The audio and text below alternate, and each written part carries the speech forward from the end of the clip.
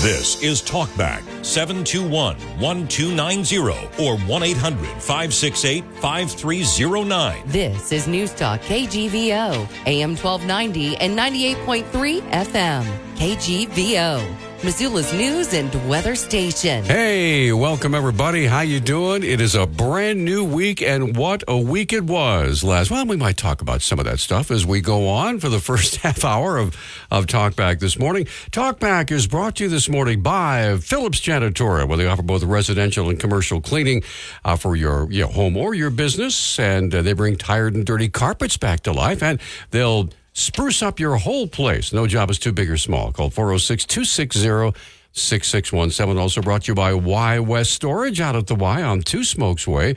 And they do have the storage available, pricing and availability at 406-510-0590. They're making room for you at Y West Storage. And by our newest sponsor, Gomer's U.S. Diesel Parts. No matter how cold, Gomer's U.S. Diesel Parts has everything you need to make sure your rig starts every time this winter. Gomer's U.S. Diesel Parts and Service at Palmer and West Broadway. The views and opinions expressed on Talkback are not those of the staff, management, or advertisers. Well, here we are. It is a brand new week, and that's a brand new Nick Christensen over there. Good morning, Nick. Sweet. Nice. No one let me know. Great. You look so young and fresh. Yeah, I know that's not true. Anyway, let's see. God, what could we be talking about this morning? Did anything happen over the weekend? This has become like the Monday morning recap. Yeah. Well, let's see. I do believe there was one of those football games. Big one. Yeah, and the University of Montana Grizzlies are headed to Frisco, Texas. And in case you've been living under a rock for a while and just crawled out and don't realize what all the hubbub was about on Saturday and through the weekend, the Montana Grizzlies headed to Frisco, Texas after beating a very, very good North Dakota State team. It came quite literally right down to the last second in double overtime. And way to go, Grizz. Yeah. They pulled it out. One overtime last week wasn't enough for the boys, so they figured, let's have two this week and really give our fans a heart attack. But absolutely. My God, I mean, it's we were talking about it after the game, and it almost feels like fate at this point. I mean, the way these last two games have gone and playoff games, I mean, yeah, it's just crazy. I hope they find it in them to win one last game against by far the best team they've played all year. You bet. So we'll see. Now, there are two schools of thought here. The one is South Dakota State's had a fairly easy time getting through their playoffs and all. They won like 400-0 or whatever it might be, right? So they have a fairly easy time. Whereas the Grizzlies have had to fight and scratch and claw and do everything they can to get to the national championship game. So with that, who gets the edge? Is it the better rested team, or is it the team with fire in their belly? Well, I think a lot of it kind of tempers down because of the long break they have to have. I think if the Grizz and SDSU were playing this coming up weekend, Saturday, while the Grizz still kind of had all this momentum. Right. I think that would play into it. But the championship game, for those of you that don't know, isn't until January 7th. Which is a Sunday, by the way. So we got a lot of time, layoffs, players go and do their... I'm not sure how it works, if you're in a championship game, but, they're students too, right? So, they're going to go and enjoy their holidays and do... New Year's stuff, and I'm not exactly what their schedule's going to be, but you just, you have those distractions where it's like right now, it's like you're a horse with blinders on, and you're, you have the goal in mind, and anytime you have a delay for, any kind of competition, it does kind of temper it a little bit. Well, congratulations to Coach Houck. And 100%, yeah. The last time he was in the national championship game was way back in 2009, and I remember that epic game against App State that sent us to the national championship, and unfortunately we lost that one. But, we won in 1995, we won in 2001, and we've been in the national championship game several times, but have come up short. So that dang neutral site, I wish someone could explain to me how that's better for the sport. I know you can't really give one team an advantage in a championship game, but it's like, I don't know, the money that the Grizz end up bringing in for the NCAA, especially having home games, it's like, it'd be awesome to have one more game here, but I get it. It's not fair, but whatever. It's not fair. Anyway, but we're up against our first break. Hey, it's open phones, folks, for the first half hour. And then we have the KGVO Book Club with Doctors Michael Mayer and our friend Dr. Mehrdad Kia over at the University of Montana. History professors both. So what are we talking about today? The War on the West by Douglas Murray. How to Prevail in the Age of Unreason. Ooh, cool. The War on the West. Yes. Sounds almost like a Narnia book. or should I say a Lord of the Rings book. That'd be maybe more interesting. I don't know. This is more politics. But come on. Which there's politics in those. We need some Aragorn stuff in there. Yeah. Anyway, the phone lines are open. What's on your mind? You want to talk about the national championship game, or are you drained? Exhausted. Anyway, give us a call, 721-1290, whatever might be on your mind this morning. That's what we want to talk about for the next 20 minutes. So give us a call. We'll be right back after this. I'm Dennis Bragg with the latest forecast from the Town Square Weather Center. An air stagnation advisory remains in effect for areas of freezing fog, spreading off to mostly cloudy skies this afternoon with highs just below freezing. Things should start to change overnight tonight as we see a disturbance push in that could bring some mixed precipitation for the Tuesday morning commute with possible snow showers or freezing rain. But that should stop by midday as we warm up just above freezing. Wednesday mostly cloudy with highs in the upper 30s, back to some sun and highs in the 40s on Thursday. Okay, welcome back. It's Talk Back. It's open phones for another 15 minutes or so. Phone lines are surprisingly silent this morning, Mr. Nick. Maybe it's the morning fog. I don't know. Could be the post-game hangover, but that was a day ago, so what the heck. Anyway, what's on your mind this morning? By the way, I have sent an email to the mayor of Frisco, Texas for an interview. Find out about Frisco, since we're going there. What kind of things to look for, what kind of attractions, aside from the game, of course, which is on a Sunday. Mm-hmm. And I spoke with Tom McLaughlin at Paradise Falls. He said he's already got his charter going, and they are leaving on Friday and coming back on Monday. So. And from what I understand from the interview I did with Dave Kuntz, the spokesperson for the University of Montana, the stadium at Frisco, Texas is smaller than ours. It holds about 20,000 people. So isn't that cute? Yeah, and Dave provided some information there on how to, if you want to go, if you want to be part of a charter, if you want to book your own flight and do your own stuff. Frisco is not a huge town. Right. No, it's expensive though. I mean, it's. I think they based off of how many guests you're going to have in a room, but it starts at like $2,600 and works your way down to about $2,400 per person. So it's a pricey package if you do the whole thing. Anyway, you bet. Just so people know. Okay, we got some calls coming in this morning. It is open phones for the next 1, 2, 3, counting fingers, 14 minutes because it's 8:16. The telephone lines are open at 721-1290 or 1-800-568-5309. We have Jerry. Jerry, good morning. Whoop, let's push this button right there. Jerry, good morning. You're on Talkback. Hi, what's on your mind, sir? Good morning, gentlemen. Hope you had a nice weekend. I was wondering, could you run down your holiday schedule so we know what to expect this week, or when you guys going to take off for a well-deserved vacation? We're going to be off all next week. And I'm going to be off, when am I going to be off this week? Wednesday and Thursday. So we'll have a live show today, tomorrow, a couple best ofs, and then Friday we'll have a live show with Peter Stark and the mayor of Missoula, and that'll cap off the year. And then, the whole week between Christmas and New Year's, we will be out of here. So. Okay, great. So I can plan my break from the holiday Christmas marathon. As long as you come back. It's driving nuts. Nothing but Christmas on the Hallmark Channel in my house.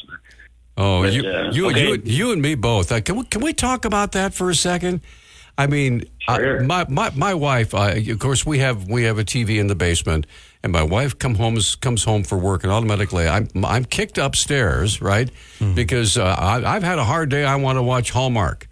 And so the Hallmark movies, they're all in their 30s. They're not married. They're gorgeous. What's wrong with these people?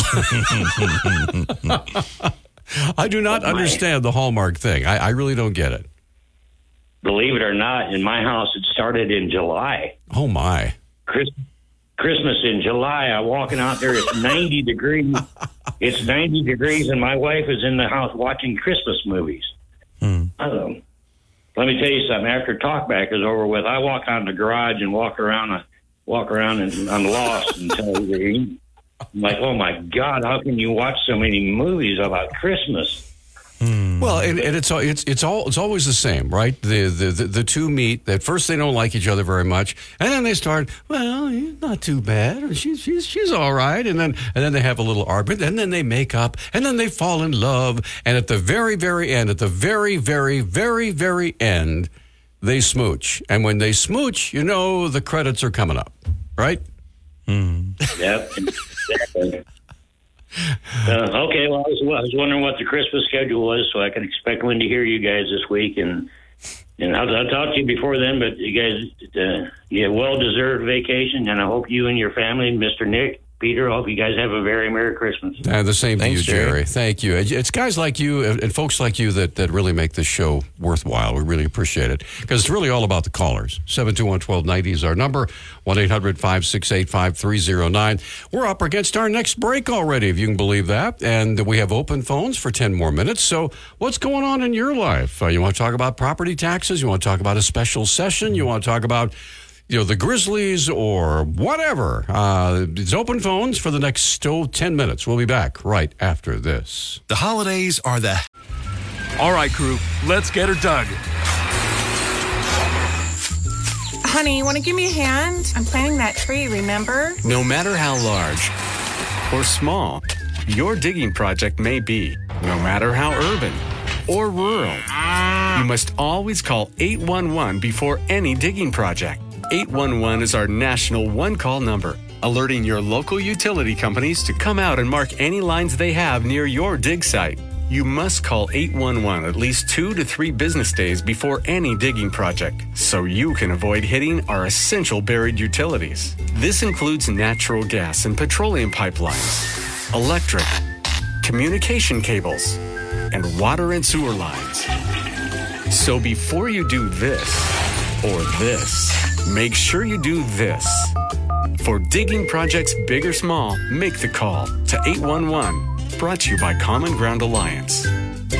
Did you receive a call or message that mentioned Social Security and demanded immediate action? Did the caller know your Social Security number or other personal information and tell you that your Social Security number had been used in connection with a crime? Did you feel worried that your Social Security number might be suspended, your bank account might be frozen or seized, or you could be arrested? That is not the Social Security Administration. Social Security will not threaten you, demand your personal information, or instant payment, email or text you pictures or documents, or use a real government official's name to gain your trust. Social Security does not accept payments by gift card, prepaid debit card, internet currency, or by mailing cash. Criminals use these forms of payment because they are hard to trace. Do not be fooled. Hang up. Ignore them. Report this criminal activity to the Social Security Administration Office of the Inspector General at oig.ssa.gov. Produced at U.S. taxpayer expense. That's the best part. Welcome back, everybody. Glad to have you along. 721-1290 is our number. It's open phones for another 7.5 minutes. I believe Nancy is on the line. Hey, Nancy, good morning. You're on Talkback. Hi. And good morning, Peter. Hey, I have to apologize. I apologized to Nick already. When I was talking about AI last week, you said something. I misunderstood what you said about KGVO wouldn't be needed anymore, and I said that would be a good thing, and I didn't mean that at all. It would be a terrible loss for us. I apologize. I did not mean to say that. Oh, well, that's fine. I must have gone right over my head because yeah. It's not fine, no. But anyway, I just wanted to, I usually lay off politics during the Holy Week, Christmas, but I have to say something about Joe Biden's distorted video on the classic Russian ballet, The Nutcracker. which was absolutely pathetic, and it was shocking to me, and tax dollars should not have been wasted on its production. And, of course, we know that the Russians produced this wonderful ballet in the late 1800s during the Victorian age, and nutcrackers were a very popular Christmas gift item during that time in history. And this beautiful, wonderful ballet was brought to the United States during World War II. So it's a shame that that happened, and all I want to say is Merry Christmas to everyone, Peter and Nick, and to your families, and to all the faithful listeners and callers into KGVO, Peter and the Nick broadcast here. God bless you all, and I hope that you have all your wishes come true for Christmas. Well, they already have. Nancy, thank you so much. Appreciate it. Okay, have a great day. And the same to you, ma'am. Thank you. By the way, speaking of the Nutcracker, if I could just delve back, Dr. Michael Mayer is joining us in the studio. Good morning, sir. Morning. All right. Years and years and years and years and years ago, okay, when my wife and I were first married over 40 years ago, she was part of a little ballet sort of class, and a wonderful lady named Kitty Vanderlinde put together the Nutcracker Ballet, and I recorded the music on a reel-to-reel tape recorder for them, right? You got to remember, this is like the early 80s, and we were I think we were at the Hellgate High School gym, and for some reason, I don't know why, as the evening went on, the tape recorder began to go a little bit slow. So I'm out there just trying to keep it up to tempo. And so there was a lot of laughter in the audience, but everybody was a good sport. Let's put it that way. Yeah. Anyway, but that's what I remember about the Nutcracker. I don't know about you guys. Yeah, but nobody ever asked me to dance, and I was so, I was so upset. Anyway. Phone lines are I got nothing for that. Yeah, it really is. Peter in a tutu. I don't think that would be the end of the world as we know it. But anyway, 721-1290 is our number. We have a couple minutes left. How are you, sir? Pretty good. We had a pretty good win on Saturday. Oh, man. So, no, where were you? I was watching it on TV and texting with somebody who was actually there. Really? Yeah. And what was going on there? Where were they? What part of the stadium were they? Toward the end zone. Really? Yeah. Which one? North or south? I don't know. Okay. Well, the north end zone is where all the crazy. Oh yeah, right. Yeah, that's where I reside. Yeah, the south end zone where the band is at and all that stuff. So anyway. Yeah, it was an absolutely amazing game, and being the public address announcer, I got to tell you, what an honor it was to be able to, at the very, very end, when the young man, number 8, intercepted the pass for the 2-point conversion, and I had the chance to say, the Montana Grizzlies are going to the national championship. You know, of course, the crowd couldn't hear me. They were yelling and screaming too loud. Yeah, it was something. Yeah, that was amazing. And Junior Bergen, that kid, I got to tell you. The second coming of Mark Mariani. Well, I'll tell you what, he is such a humble, godly kid. I have had a chance to watch interviews with him, and he's amazing, very humble young man, gives all the glory to God, and said, hey, the teammates cleared the way. All I did was walk into the end zone. So anyway. When you have a return guy like that, there's a great incentive to throw a block. Anyway, so yeah, and I am so glad that the Grizzlies were playing all the time during all the portal mess, right? Because can you imagine how many wonderful kids could have been snatched up by the portal? So we were very blessed to have our team all together all the way through the playoffs. So anyway, who's on the line? Oh, Mehrdad. Okay. Mehrdad, Kia? The gang's all here. Yeah. All right. Well, tell you what, let's go ahead and take our break now. We're about a minute and a half away from the bottom of the hour. So we'll go ahead and do that. And we have The War on the West by Douglas Murray is the title of our book today. And so we will get into that and take your phone calls and talk about this, as you folks always do. Give us a call at 721-1290. We're coming right back with Dr. Mehrdad Kia, Dr. Michael Mayer, and the KGVO Book Club right after this. I'm Dennis Bragg with the latest forecast from the Town Square Weather Center. An air stagnation advisory remains in effect for areas of freezing fog, spreading off to mostly cloudy skies this afternoon with highs just below freezing. Things should start to change overnight tonight as we see a disturbance push in that could bring some mixed precipitation for the Tuesday morning commute with possible snow showers or freezing rain. But that should stop by midday as we warm up just above freezing. Wednesday mostly cloudy with highs in the upper 30s, back to some sun and highs in the 40s on Thursday. All right, welcome everybody. It is 8:31, and it's time to kick off the KGVO Book Club for this month. And once again, we have on the phone Dr. Mehrdad Kia, joining us here in the studio, Dr. Michael Mayer. Dr. Kia is still at the University of Montana. Dr. Mayer recently retired, both professors of history. And we have a great book. So, gentlemen, who wants to start out? Mike? Oh, Dr. Kia, please go ahead, sir. Thank you very much. Good morning, Peter and Nick. First and foremost, I apologize if I sound a bit groggy. It's a marathon of correcting papers for our final projects for our wonderful students at University of Montana. So haven't had much sleep as a result. I thought maybe it might be a little bit hoarse after the game, but... Well, that game was also wonderful to watch, and seeing the Grizz going to the championship game, we wish them the best, and an impressive victory it was. You bet. I was thrilled to see them win, and we want them to go all the way. But we both know that South Dakota State is a very, very challenging opponent. So we want them to play their best game. At any rate, we are now talking today about what seems to be a very controversial book, which is The War on the West. And The War on the West is written by Douglas Murray. Mike will talk about Douglas Murray in detail, but he is a prolific writer. He is British, and he has been labeled many things, especially by those who don't like what he's saying, basically, especially those on the left.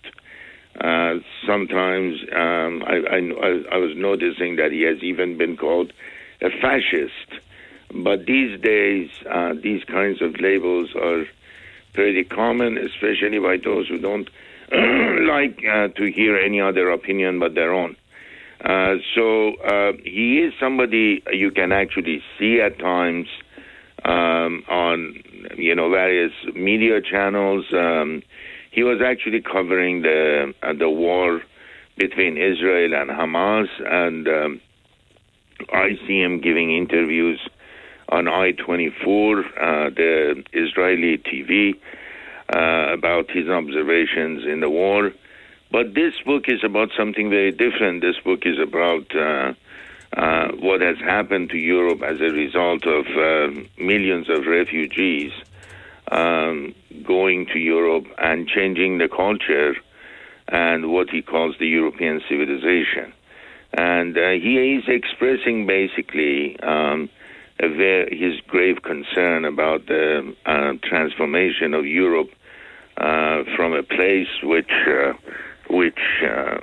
basically had its own unique civilization, culture, and history to a place where more or less it has become a battleground between various groups, but also ideologies, especially radical Islam, and the kind of challenges that has brought to not only the British society, but also the rest of Europe. So with that very brief introduction, I will pass it to Mike to ask him to carry the torch, basically.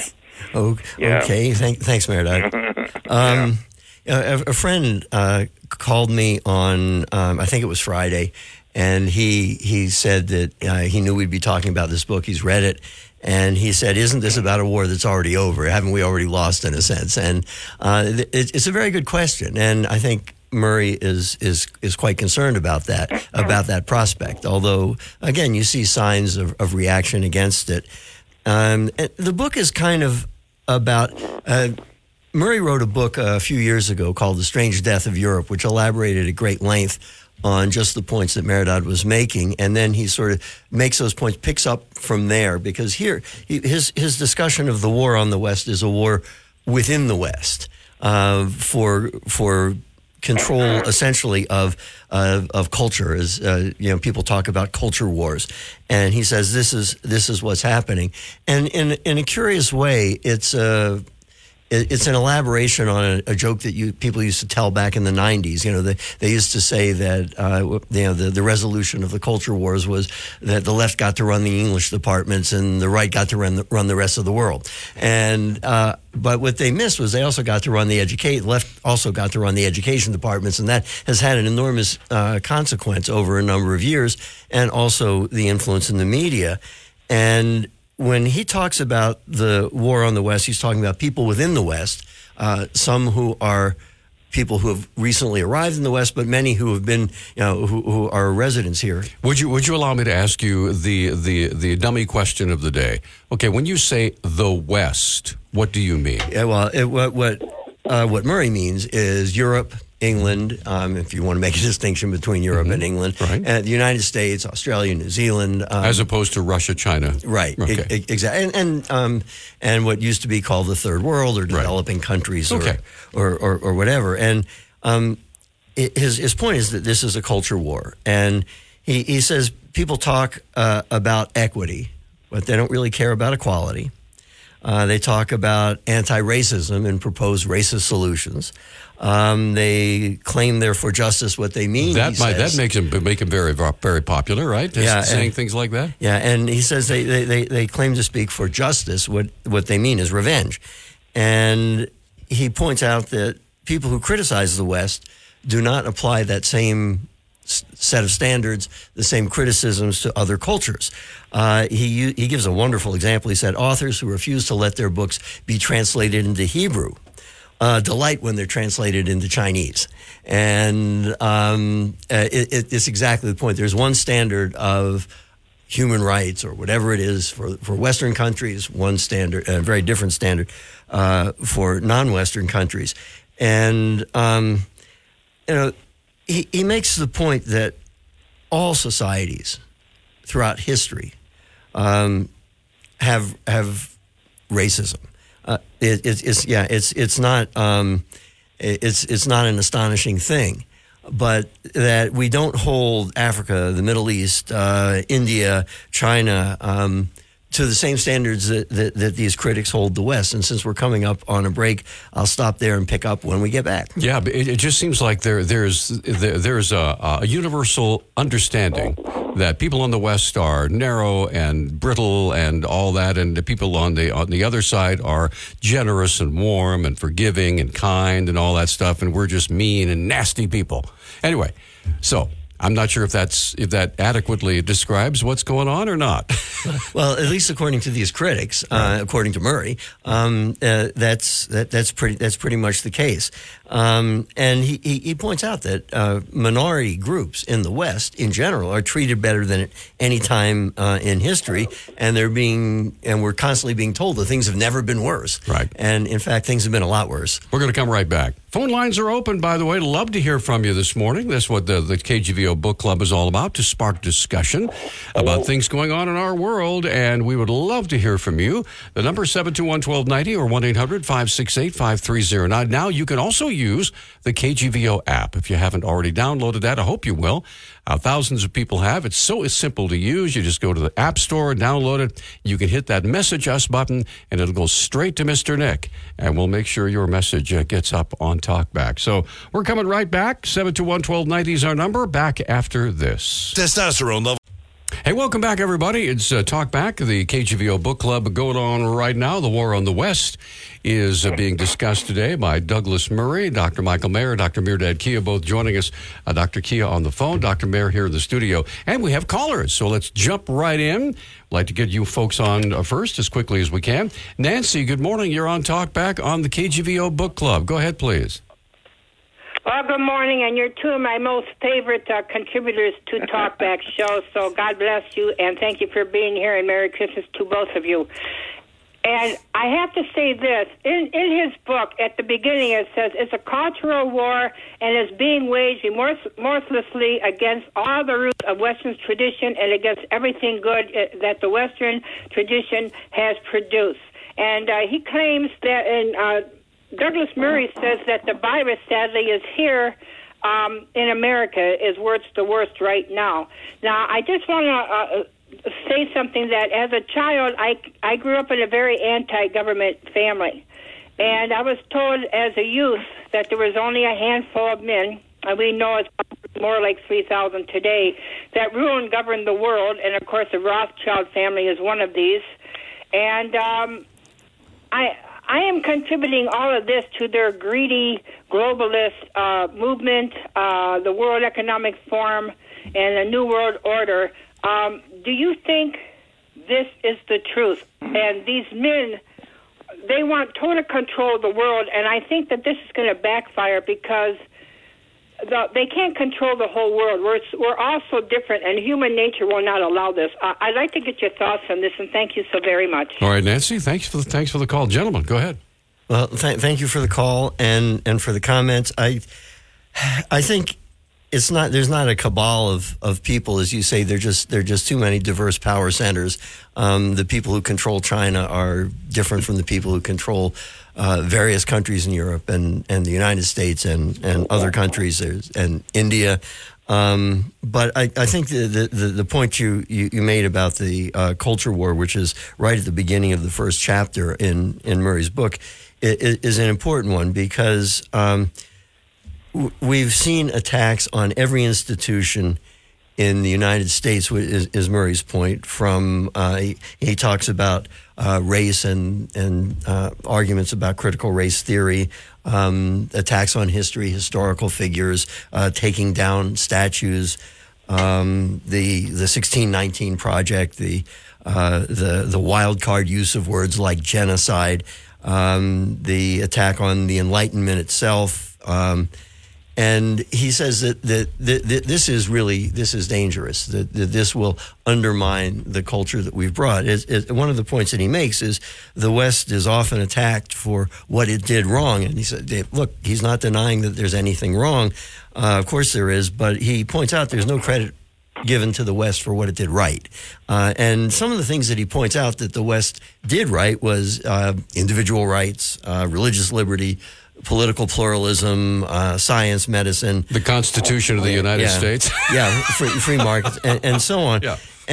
But also these attacks have produced, among other things, a generation that doesn't even understand free thought or free expression.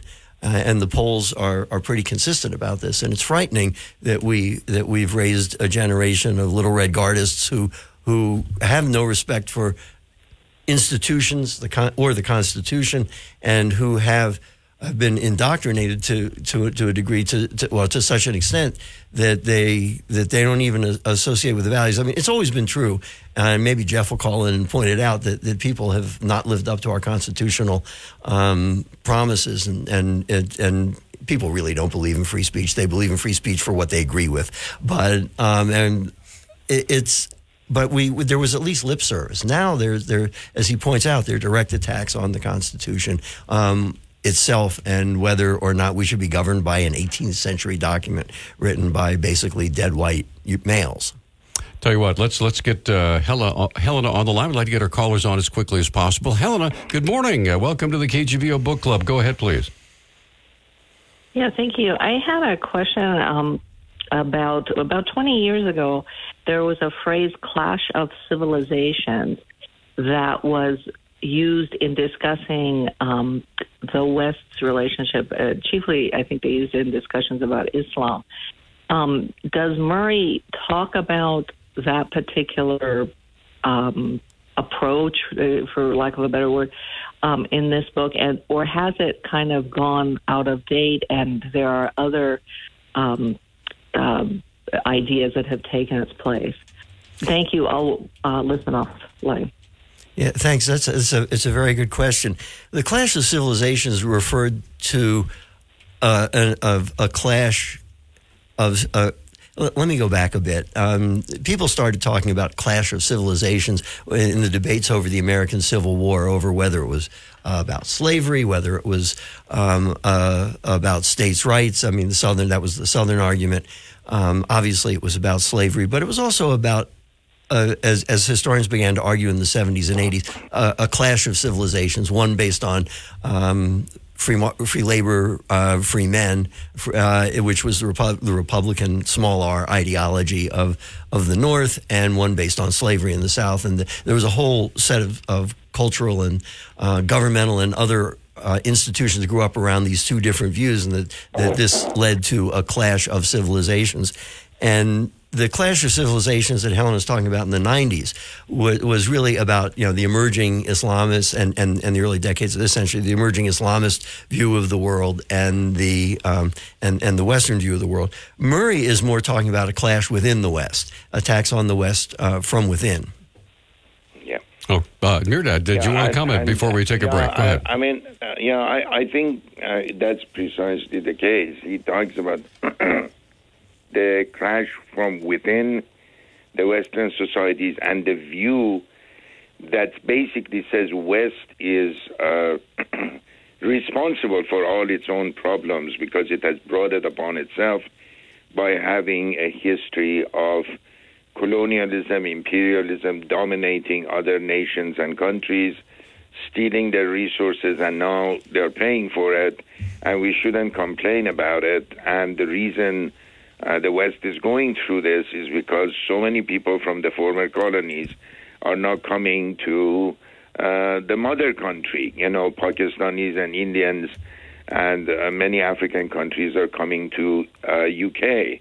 The Algerians, the Moroccans, the Tunisians, and the Senegalese are all coming to France, So you are paying for the evils of being colonial powers. And he's not denying the fact that European countries had colonial administrations and colonial rule, but he says that if you go with this sort of line of thought based on a feeling of guilt about your own history and about what has happened, you're going to lose an element of who you are in the end as a European society with rule of law, with constitutional form of government, with parliamentary democracy, separation of religion from the state, equal rights for women, and equal rights for minorities as well.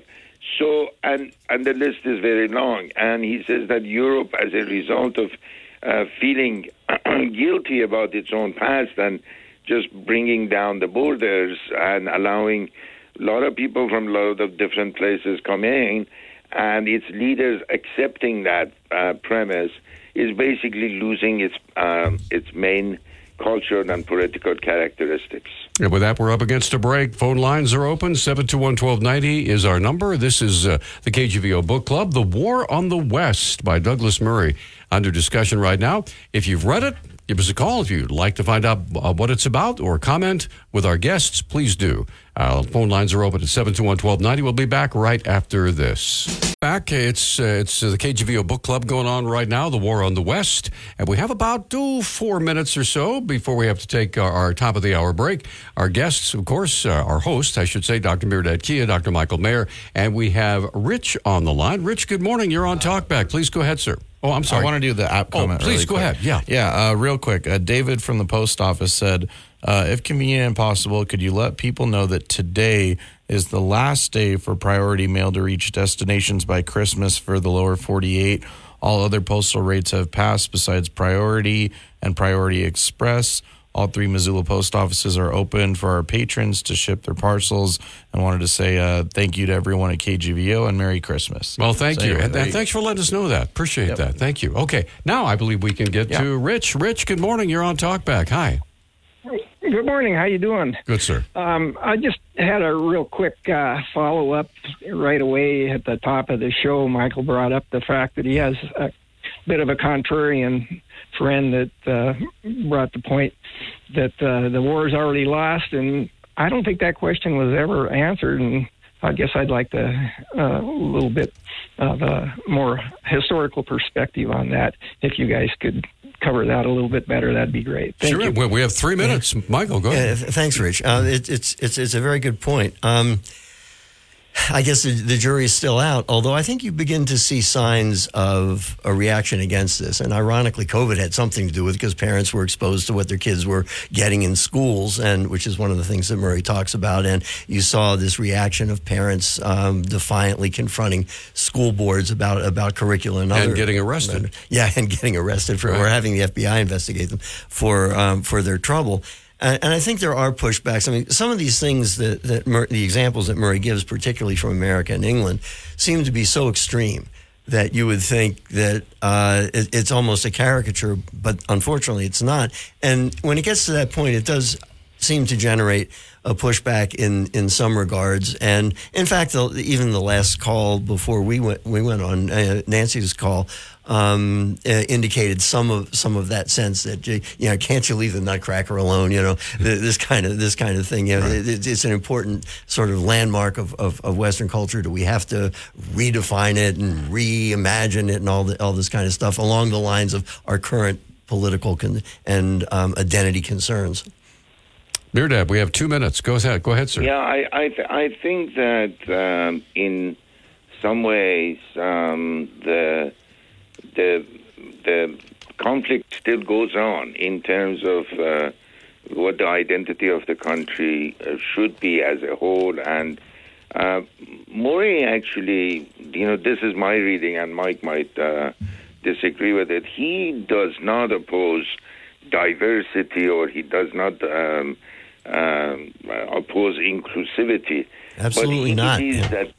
What's that? Yeah, I agree completely. Yeah, but he actually believes that there is an ideological line in the Western democracies, especially in the political system, which wants to push the country to actually believe that we are the evil ones, that what we are getting is a result of our own actions.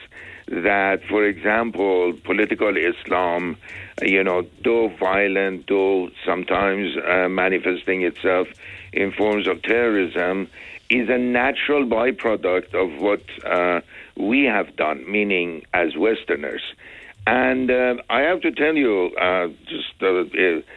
Mike and I were actually talking about it yesterday. We actually have people in very high places in this administration. I can go to other administrations, perhaps too, who actually believe that Hamas, for example, are actually legitimate liberation movements. And they actually work in the Biden administration. And they actually believe that the Iranian regime, though very violent and fascistic, is a result of a very positive revolutionary change in Iran. There are people who actually believe that, we are the ones who are responsible for what is coming upon us. Mehrdad, and it is that line of thought that is very dangerous. Okay, we're out of time this hour. We'll be back after the top of the hour and continue. Stay with us.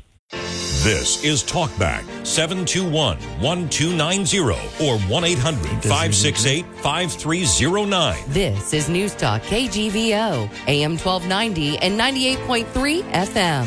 KGVO, Missoula's news and weather station. Welcome back, ladies and gentlemen. Hour number 2 of the Monday edition of Talkback, rolling right along this morning. Brought to you by, and I do love saying that, brought to you by Y West Storage, located out at the Y on Two Smokes Way. You need storage? Hey, the pricing and availability is available. You can get that at 406-510-0590. At Y West Storage, we're making room for you. Also brought to you by Phillips Janitorial, offering both residential and commercial cleaning with their powerful steam extraction method, bringing tired and dirty carpets back to life. Give them a call, 406-260-6617. And by Gomer's U.S. Diesel Parts. No matter how cold it gets in the morning, Gomer's U.S. Diesel Parts has everything you need to make sure your rig starts every time. Located here in Missoula at Palmer and West Broadway. The views and opinions expressed on Talkback are not those of the staff, management, or advertisers. Hey, welcome back to KGVO Book Club. Rolling right along this morning. Nick Christensen over there taking your phone calls. We have Dr. Michael Mayer here in the studio, Dr. Mehrdad Kia on the phone. And gentlemen, the KGVO Book Club continues. We already have callers waiting. You want to kick things off, or? Let's go to the callers. Let's go right to the callers. All right. Mr. Wingnut. Good morning, Mr. Nutt. You're on. Go ahead, please. Well, good morning. I really look forward to reading this book, being familiar with quite a bit of what Douglas Murray has said, especially recently. But, I found it to be almost, his observations, almost a litany of depressing things, I guess I would say. Especially when he gets into the, that we have allowed suspension of rational or logical thought. Even in the STEM fields of math and medicine and mathematics, and as the great prophet George Orwell says, that 2 + 2 will equal 5. And as he wrote that, and it came to be. But then, I got to reflecting and reading later on, and it really all comes down to, personal choices. As Mehrdad said, talking about, are we going to feeling guilty? Or do we feel vengeful? Or life is unfair? Or are we part of the, the victim mentality? And, it comes down to a personal choice of, do we choose to accept what is true and what is not true? And I would like to read just a couple sentences from his chapter on page 212 in gratitude. If you'll bear with me for just a couple sentences. There are many attitudes that we all take in our lives, some which dominate at one point in our lives and recede in another. But a life lived without gratitude is not a life properly lived. It is life that is lived off kilter, one in which, incapable of realizing that you have what you have to be thankful for, you are left with nothing but your resentments and can be contented by nothing but revenge. So, the cure for a lot of this is in the Christian philosophy of giving thanks always and in everything. So that's, gratitude will help overcome. Thanks. Thanks for the call, Mr. Wingnut. Gentlemen, your comments. Michael, Dr. Kia. Dr. Kia, go ahead. I completely agree with Mr. Wingnut, and I really appreciate his comment. Very much to the point. Let me just add one thing based on that excellent comment. I think so much of what he's worrying about, and I think many others, and it doesn't matter where they land politically, on the left, middle, right, whatever, is that there is a great deal of emotionalism, but at the same time, thoughtlessness. Here, I just want to give you an example. Here, there is a conflict thousands of miles away. Hamas attacks Israel. Israel has to retaliate and do something about all the barbaric, murders and rapes and so on and so forth, kidnapping. And then we have massive demonstrations in this country. And then their slogan comes out, from river to the sea, Palestine will be free. And I don't know how many people thought about the implications of that slogan, but what I do know is that when all these folks who are shouting, they're very young, they're very emotional, and so on and so forth, from river to the sea, which river are you talking about? They couldn't name the river, or the majority actually said it was the Nile River in Egypt. Oh, my goodness. No. This is a fact. Well, I think over 65%, which tells you something, which tells you that the culture of, throwing things, I would call them grenades, which sound really PC, politically correct, but are fundamentally very unethical and immoral. And I have to say, in this case, genocidal, because if you are asking for the creation of a Palestinian state from the Jordan River, not Nile, to the Mediterranean Sea, you're actually calling for the destruction of the state of Israel. How much thought did it take to maybe take a class or read a book or pick up an article or sit in front of a computer and check what river it is and what am I calling for before you actually come to the street and shout that? See, when we are at that level of shallowness in our culture and in our educational system, the result is anyone can come, throw a sentence grenade in there, and basically hijack something which could be legitimately, you're critical of the state of Israel, criticize Israel. Israelis criticize Israel more than anybody else. But from the river to the sea, really? I mean, this is what you're calling for, destruction of another state in order for the Palestinians to have their own state? This is unconscionable.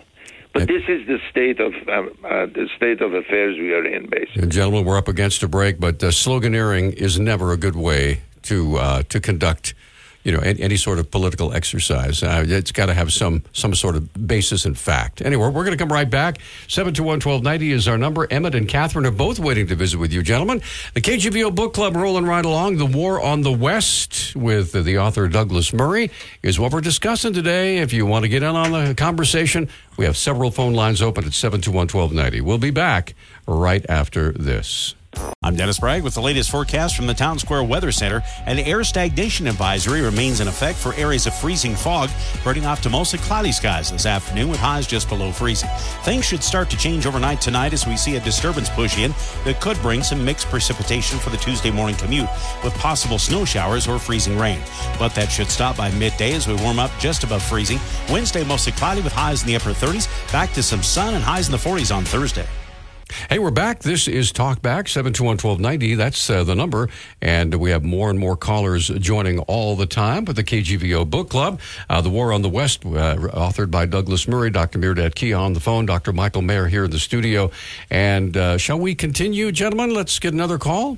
All right, let's do that. Emmett, good morning. You've been holding the longest, sir. You're on Talk Back. Go ahead. For taking my call. Well, I also wonder if this war on the West and Western civilization isn't also, and European culture isn't also an attack on deliberately our culture, our music, our movies, classical music, not just our history, but our whole culture, and even Christianity itself, to tear down Christianity. Case in point, in my old apartment, I told a neighbor that I had gone to the German festival here at Caris Park, and I really enjoyed it. You would know what he said. He said that was the most racist thing he had ever heard of, and he would rather me have attended a hip-hop concert. And he said, there's a hip-hop concert going on. And I couldn't believe it. It is not racist to enjoy polka music and German food, but that's the way he was thinking. I mean, the West and European culture has brought us Christmas revels, which I have on tape and CD. They're beautiful Christmas celebrations from the 18th century, which are not Rudolph the Red-Nosed Reindeer, but are beautiful. And we have beautiful classical music and art. And I wonder if that's not also deliberately being torn down. It's like a lot of these leftists want our country to be the blandest, most unhappy, dreary place without any joy or happiness that these things bring. Even America brought us other things like culture, like Star Wars and the Super Friends and comic books and superheroes, things that we treasure. I wonder if there isn't just like a war on goodness or joy to bring down Christianity, or am I just missing the mark? Emmett, well said. Thank you, gentlemen. You want to respond to that? Michael? Yeah, well, in fact, Murray does make some of those points. He points out that the attack on the West is an attack on culture, and it's an attack on religion, Western religions. It's an attack on the Enlightenment itself, the idea of rationality. And an attack on Enlightenment philosophers, many of whom Hume and Locke and so on are deemed to be racist sometimes because they had stock in a company that that was engaged in the slave trade or something like this. while giving a free pass to Marx, who really was a racist and an anti-Semite.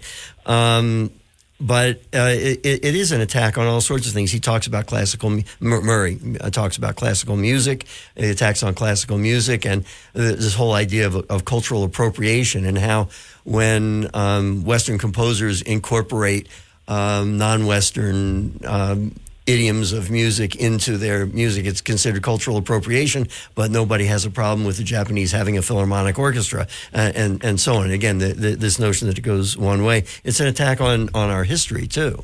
And he talks about that, and I'm not going to go, I think we should at some point, but I won't go into the 1619 Project right now, but that's another very good example of an attack on our history. Mehrdad. Yeah.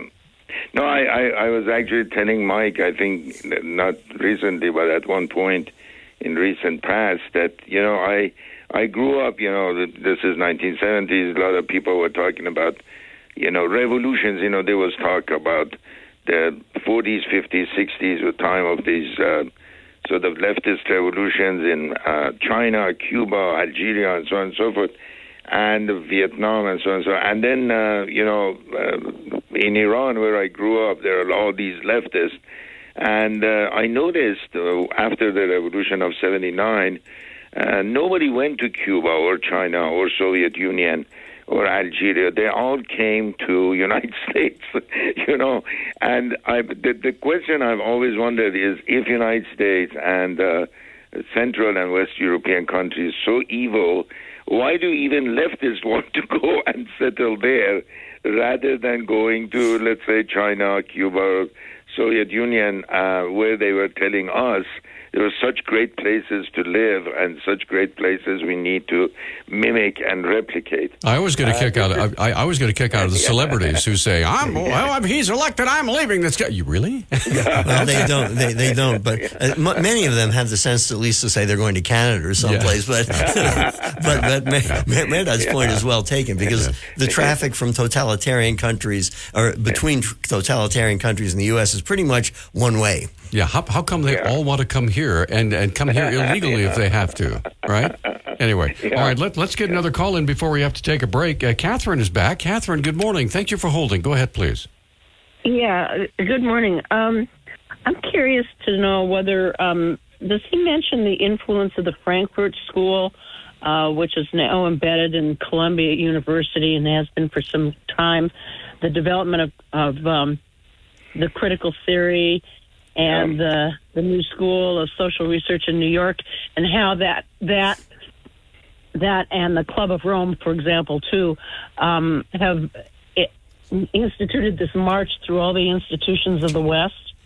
Yeah, I'll tell you what. Mehrdad, if you don't mind, let's take a quick break, because this involves a longer answer. Catherine, do you want to stay on the line, or are you good? Yes, please. Okay, we're going to come right back. 721-1290. We'll get Catherine's question answered.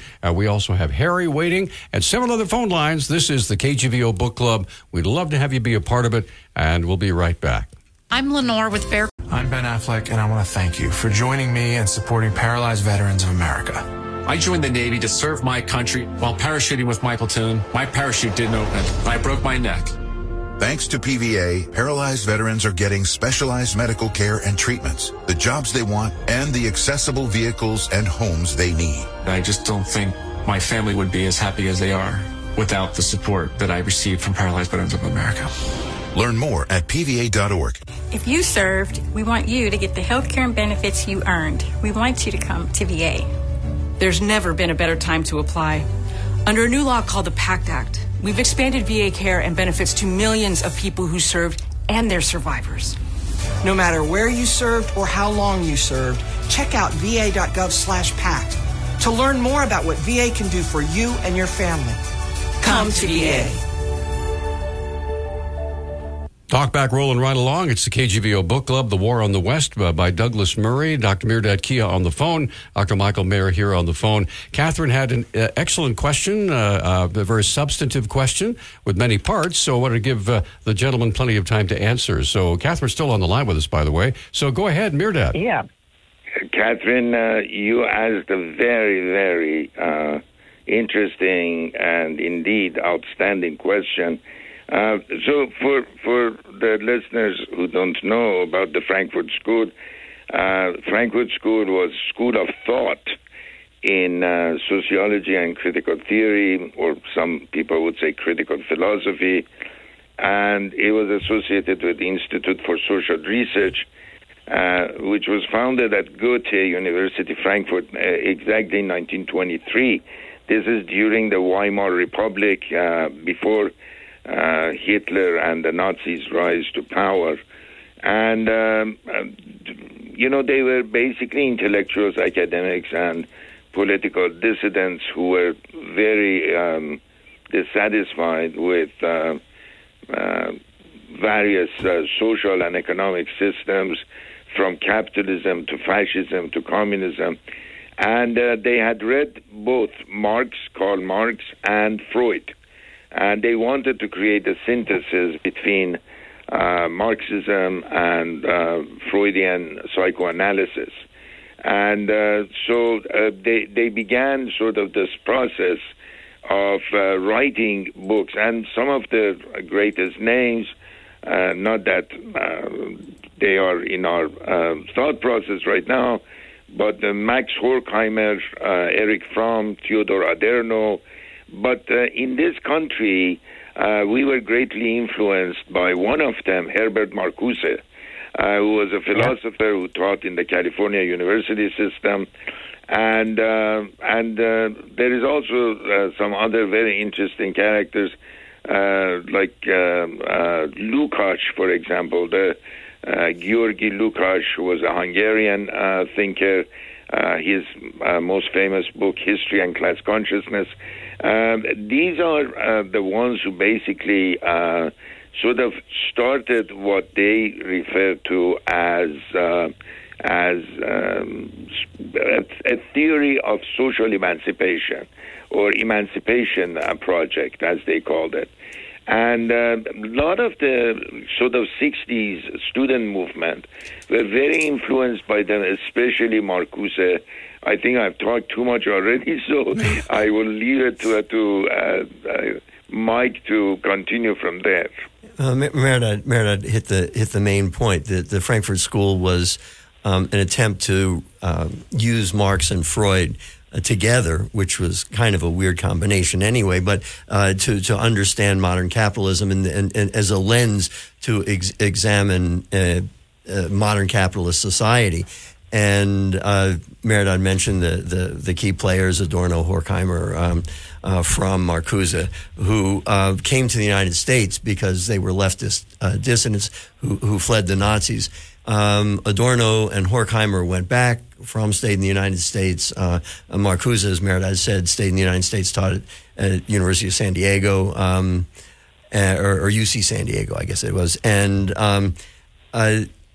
going back to Catherine's question, which was a very good one, Murray does not refer back to them, although the critical race theory that he does spend a good bit of time discussing is based on the critical theory of the Frankfurt School. So maybe Catherine should have been a consultant to Murray. He would have done a better job. Catherine, you're still on the line, so go ahead. Yeah, because I was just thinking about several thoughts that came out in my head. You know, that Karl Marx came from the Germanic background, and Lenin was sent to Russia in a closed carriage by Germany to destabilize the Russian monarchy at the time. And all these things seem to originate from that particular area of Europe. I don't know if that means anything, but it does in many ways, Catherine, in this sense that as Mikhail Bakunin used to say in his writings, Marx, coming from a very embedded German philosophical sort of tradition, the so-called Hegelian tradition, it was always about the state and power, right? Yeah. Total power and total state. And from authoritarianism to a form of totalitarianism, which was actually put to practice then by another political culture, which has always been very autocratic, and that is the Russian sort of interpretation of Marxism under Lenin and Stalin, which made it even more totalitarian when it was implemented in 1920s and 30s and 40s. Yeah. Yeah. No, yeah. Anyway, thank you. Thanks, Catherine. Thanks for the call, Catherine. Now we have time to get one more call in before the bottom of the hour break. Harry, thank you for your patience. You're on with our guests. Go ahead, please. Yeah, good morning, gentlemen. Yeah, this whole war on the West, that's sort of rehashing of what I've heard before. I mean, it's something that people can write books about and everybody can run around with their hair on fire and hyperventilate about. But, I mean, they like the kids, they say, like Mehrdad said, they're chanting things. They don't know what they're talking about. And it sounds good, from the sea, to whatever, river to the sea, and it rhymes, and it makes a good chance. They're not calling for the death of all Jews. I mean, it's just something, maybe a few people at the very top might be or whatever, but that's the trouble. It's always the loudest. There's always a small group that are the loudest, and they get the most attention, and they say stuff. And the other people, some follow along, but eventually it all sifts through reality, and people, and that's why so much of it happens, I think, is in the colleges, because these kids have time to, do stuff like that. But when they get in the real world, they got to work, they got kids, they got the, reality sifts it out, and it really doesn't account for much. I mean, there's few thoughts come through, and, the culture. What is the culture? Cultures change. Culture is fluid. I mean, and the immigrants coming in will change it, but not through force, by being there. I mean, the Irish introduced, St. Patrick's Day, and we have now some people have the parades, Day of the Dead, which is more of a Mexican thing, but is new to us. But I mean, it's not destroying culture; it just changes a little bit. And to me, I feel that this whole thing is just it's people running around with their hair on fire saying, oh, we're all going to die, or our culture's going away, we're all going to turn into this or that. And it sells good books and it makes good talking points, but that's about all for all I can say. The reality sifts it all out, and that's it. All right, Harry, thanks for the call. We're up against the break. We'll have our gentlemen, we'll have Dr. Kia and Dr. Mayer comment on that when we come back. Phone lines are open, whatever might be on your mind this morning, especially when it deals with the war on the West. The KGVO Book Club continues, so we have lines open if you'd like to get in. We'll be right back after this. We are back on Talkback. 721-1290 is our number, and of course, it's the KGVO Book Club. Joining us here in the studio, Dr. Michael Mayer, and on the phone, Dr. Mehrdad Kia. And Harry had some things to say, so gentlemen, go ahead. Go ahead, Mehrdad. Mehrdad, please. Yeah, I wish I could share Harry's. I know what he's saying, and it's a legitimate opinion, but I wish I shared his optimism. But I come from sort of reading history very differently. There were a bunch of these black shirts in Italy, who were running around saying crazy things, and nobody even cared about what they were saying. And in fact, their leader was at one point from the left. He was a socialist, then he became fascist, and his name was Benito Mussolini. And then there were these brown shirts guys, who were running around shouting stupid things, slogans against the Jews, and then they started breaking windows and so on and so forth. And suddenly one of their leaders became the leader of Germany, and his name was Adolf Hitler. I think that speech and these slogans are ignorant and troubling at the same time. And it's very interesting, the reaction in certain countries. For example, Germany itself has been far more concerning than what you would have thought. The German government has basically gone against any demonstration which shouts a certain number of slogans from river to the sea, because they understand this can spread and this can also become very dangerous in terms of political ideas and political platforms. I am not for any form of censorship. I'm sort of, as Mike knows, I'm a big-time supporter of free speech at all levels. But I do believe that when you actually shout openly racist and genocidal slogans, there has to be some kind of consequences. Your ignorance does not forgive you for your ignorance. Your ignorance can be deadly and can turn into a very explosive sort of situation in the society. Do you know? And it's very troubling to me. I would ask you, gentlemen, when people are marching down the street sloganeering, do you realize how much courage it takes to step out in front and say, what do you know what you're actually saying? Do you understand without getting hit over the head with a placard or getting beaten up or whatever it might be? That takes a great deal of courage. Yeah, mobs are terrifying. And, and there have been histories written of the mobs in the French Revolution and so on. And that didn't come out as well as it might have. And I think the continuous repetition of what amounts to slanders on the West and on other things, attacks on the Enlightenment patterns of thought. Enlightenment patterns of thought enable us to have a rational discourse without resorting to violence and without resorting to either isolating completely or exterminating people who don't agree with us, whether it's the Spanish Inquisition or the French Revolution or the Russian Revolution, the Chinese Revolution.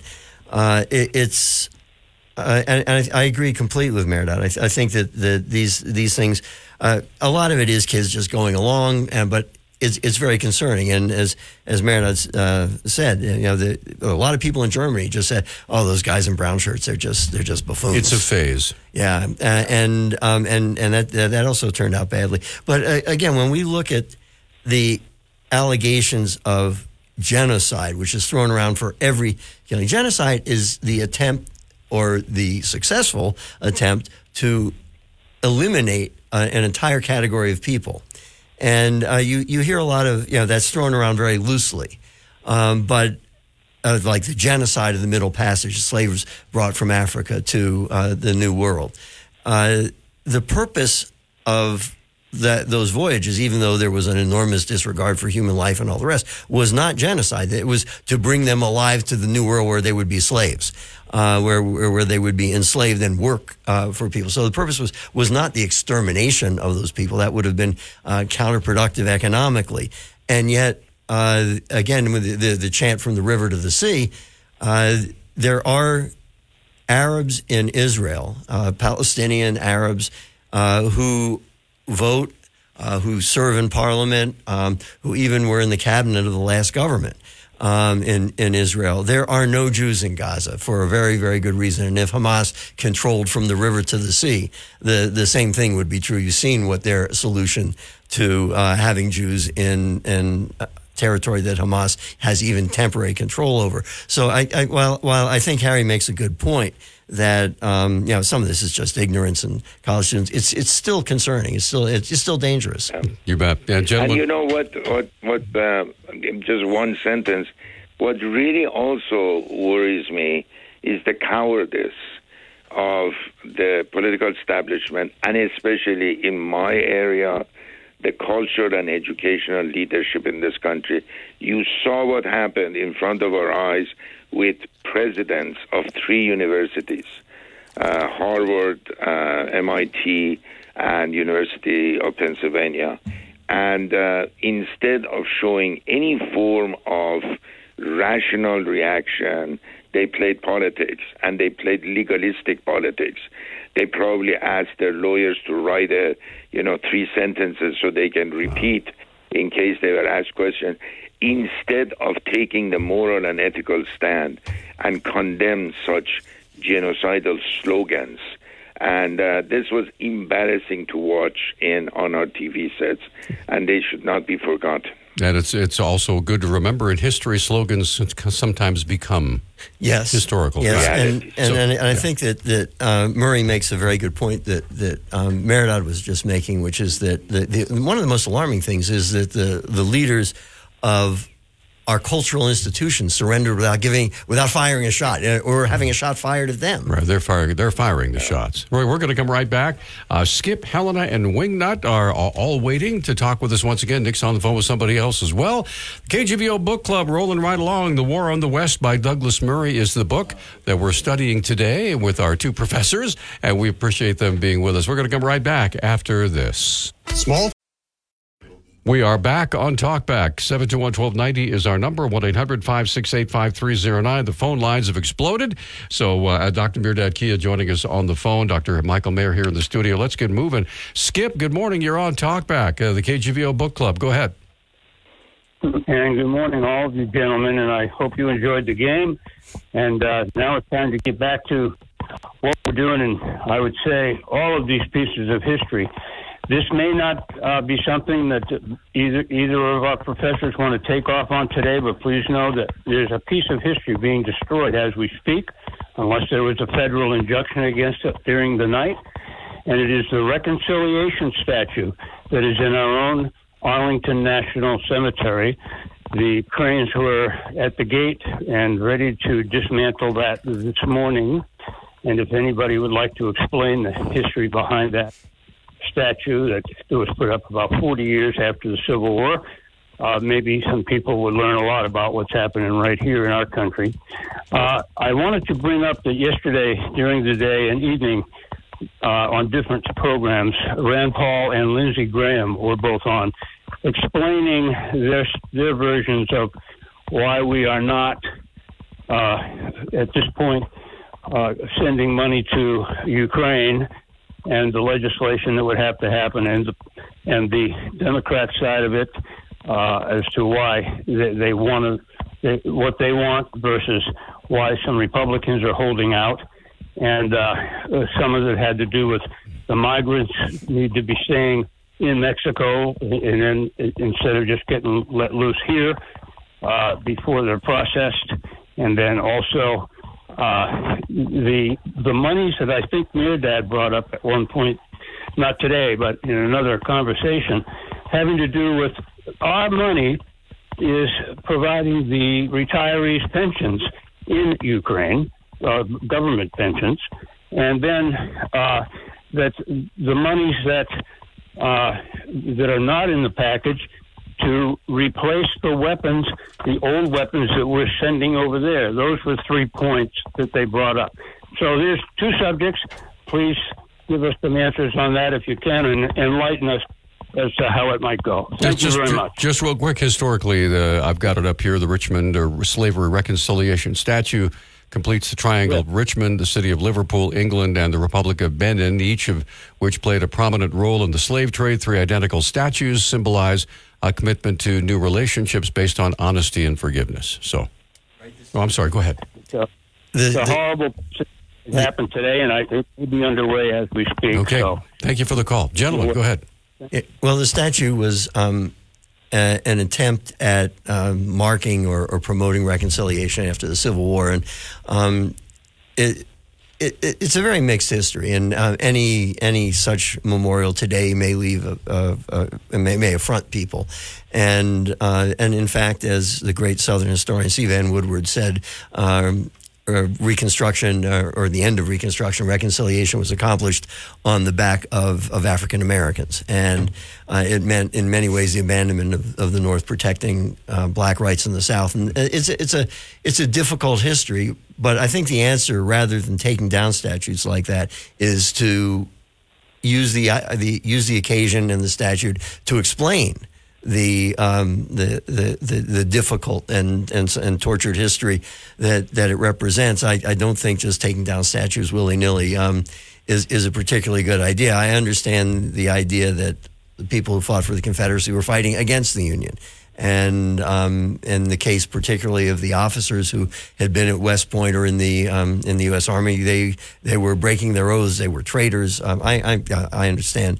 I understand that, but the statue, for whatever flaws that we might point out in both the motivation and the statuary itself, it was an attempt at bringing the country together after the Civil War, and it took a while, and it took, we tend to get a very short chapter on Reconstruction in a textbook, but it took a lot longer than that. And with the end of Reconstruction, again, you wind up with the South, the poorest area of the country, the rise of Jim Crow in the 1890s, and it's certainly an ugly history, but again, I think that the just taking down that statue ignores some of the motivation behind it and some of the issues that probably should still be discussed. Mehrdad.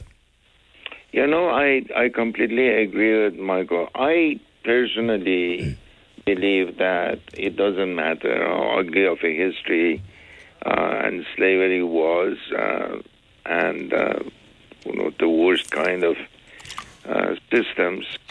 You still, instead of destroying things, you should use these statues, monuments, whatever, as a form of educating, as a form of informing, as a form of enlightening the new generation about history, and use them as a means of understanding the evil nature of slavery and the evil nature of oppression and so on and so forth. When you destroy things, you're actually thinking that you're eradicating or eliminating or whatever, but they're still in history books and they're still going to be discussed. And these things should not be erased. In fact, I think they should be used as a means of making ourselves more educated and enlightened. Exactly. Orwell, remember we a few months back did a biography of Orwell. Orwell's in 1984 said, "He who controls the past controls the present. He who controls the present controls the past. He who controls the past controls the future." Well said. Let's try to get one more call in before we have to take a break. Helena is back. Helena, good morning. We have time for you to state your question, then we'll take a 1-minute break. So go ahead, please, ma'am. Thank you. My question is whether this internal war on the West that we are discussing this morning, whether the dynamics of it have any impact on American U.S. foreign policy. I think that explains my question pretty well, and I will wait for your answer offline. All right. Thanks for the call. So we'll come back after this 1-minute timeout and tackle that. Good luck, gentlemen. We're going to come right back after this 1-minute break. We're back on Talkback. Okay, gentlemen, Helena had some interesting things to say there. Go ahead, please. I think that she makes an excellent point, because when you look at Barack Obama, who believed that the United States participation in, whether you call it colonialism or imperialism, was responsible for events in Iran and and it was a response to the United States sponsoring a coup in 1953, which, as we've talked about on this show, was really an Iranian coup. The United States provided some logistical support, but that notion of American guilt really did guide his sense of what policy should be, and that toward Iran, and that we could sit down and have a sensible discussion with the murderous tyrants who were in charge.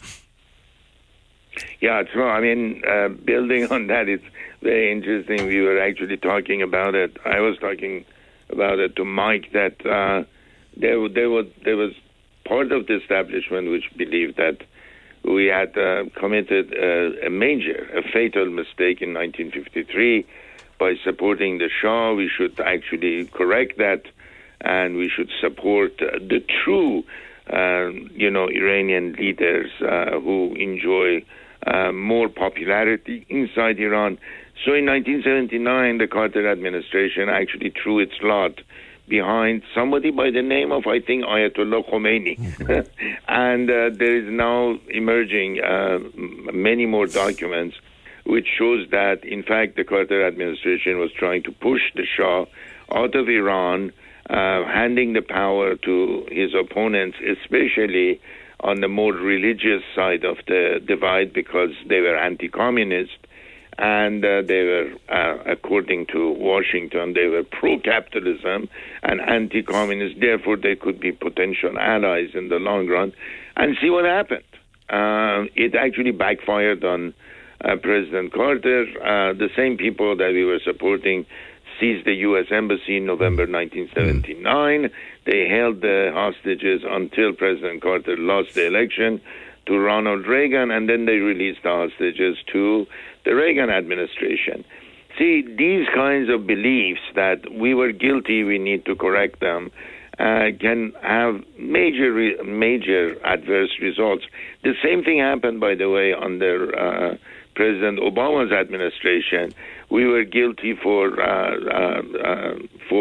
subverting democracy in Egypt. President Obama calls President Mubarak of Egypt a long-term ally, and he asks him to step down. Well, President Mubarak stepped down, and there are sort of semi-free elections held. Who comes to power? Muslim Brotherhood. Who is Muslim Brotherhood? Muslim Brotherhood is the very organization from which Hamas has emerged. So corrective politics by feeling guilty, I think, is one of the worst kind of politics one can adopt.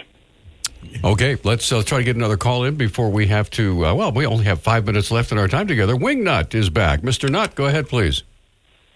Yes, Harry's comment kind of torched me off, and I had some perhaps rhetorical questions to ask. And would Harry feel so ho-hum if it's his wife and daughters who were being raped by the rape gangs that are in Europe? Would Harry feel so ho-hum if it was historical landmarks and cultural places that he favored, if they were being torn down?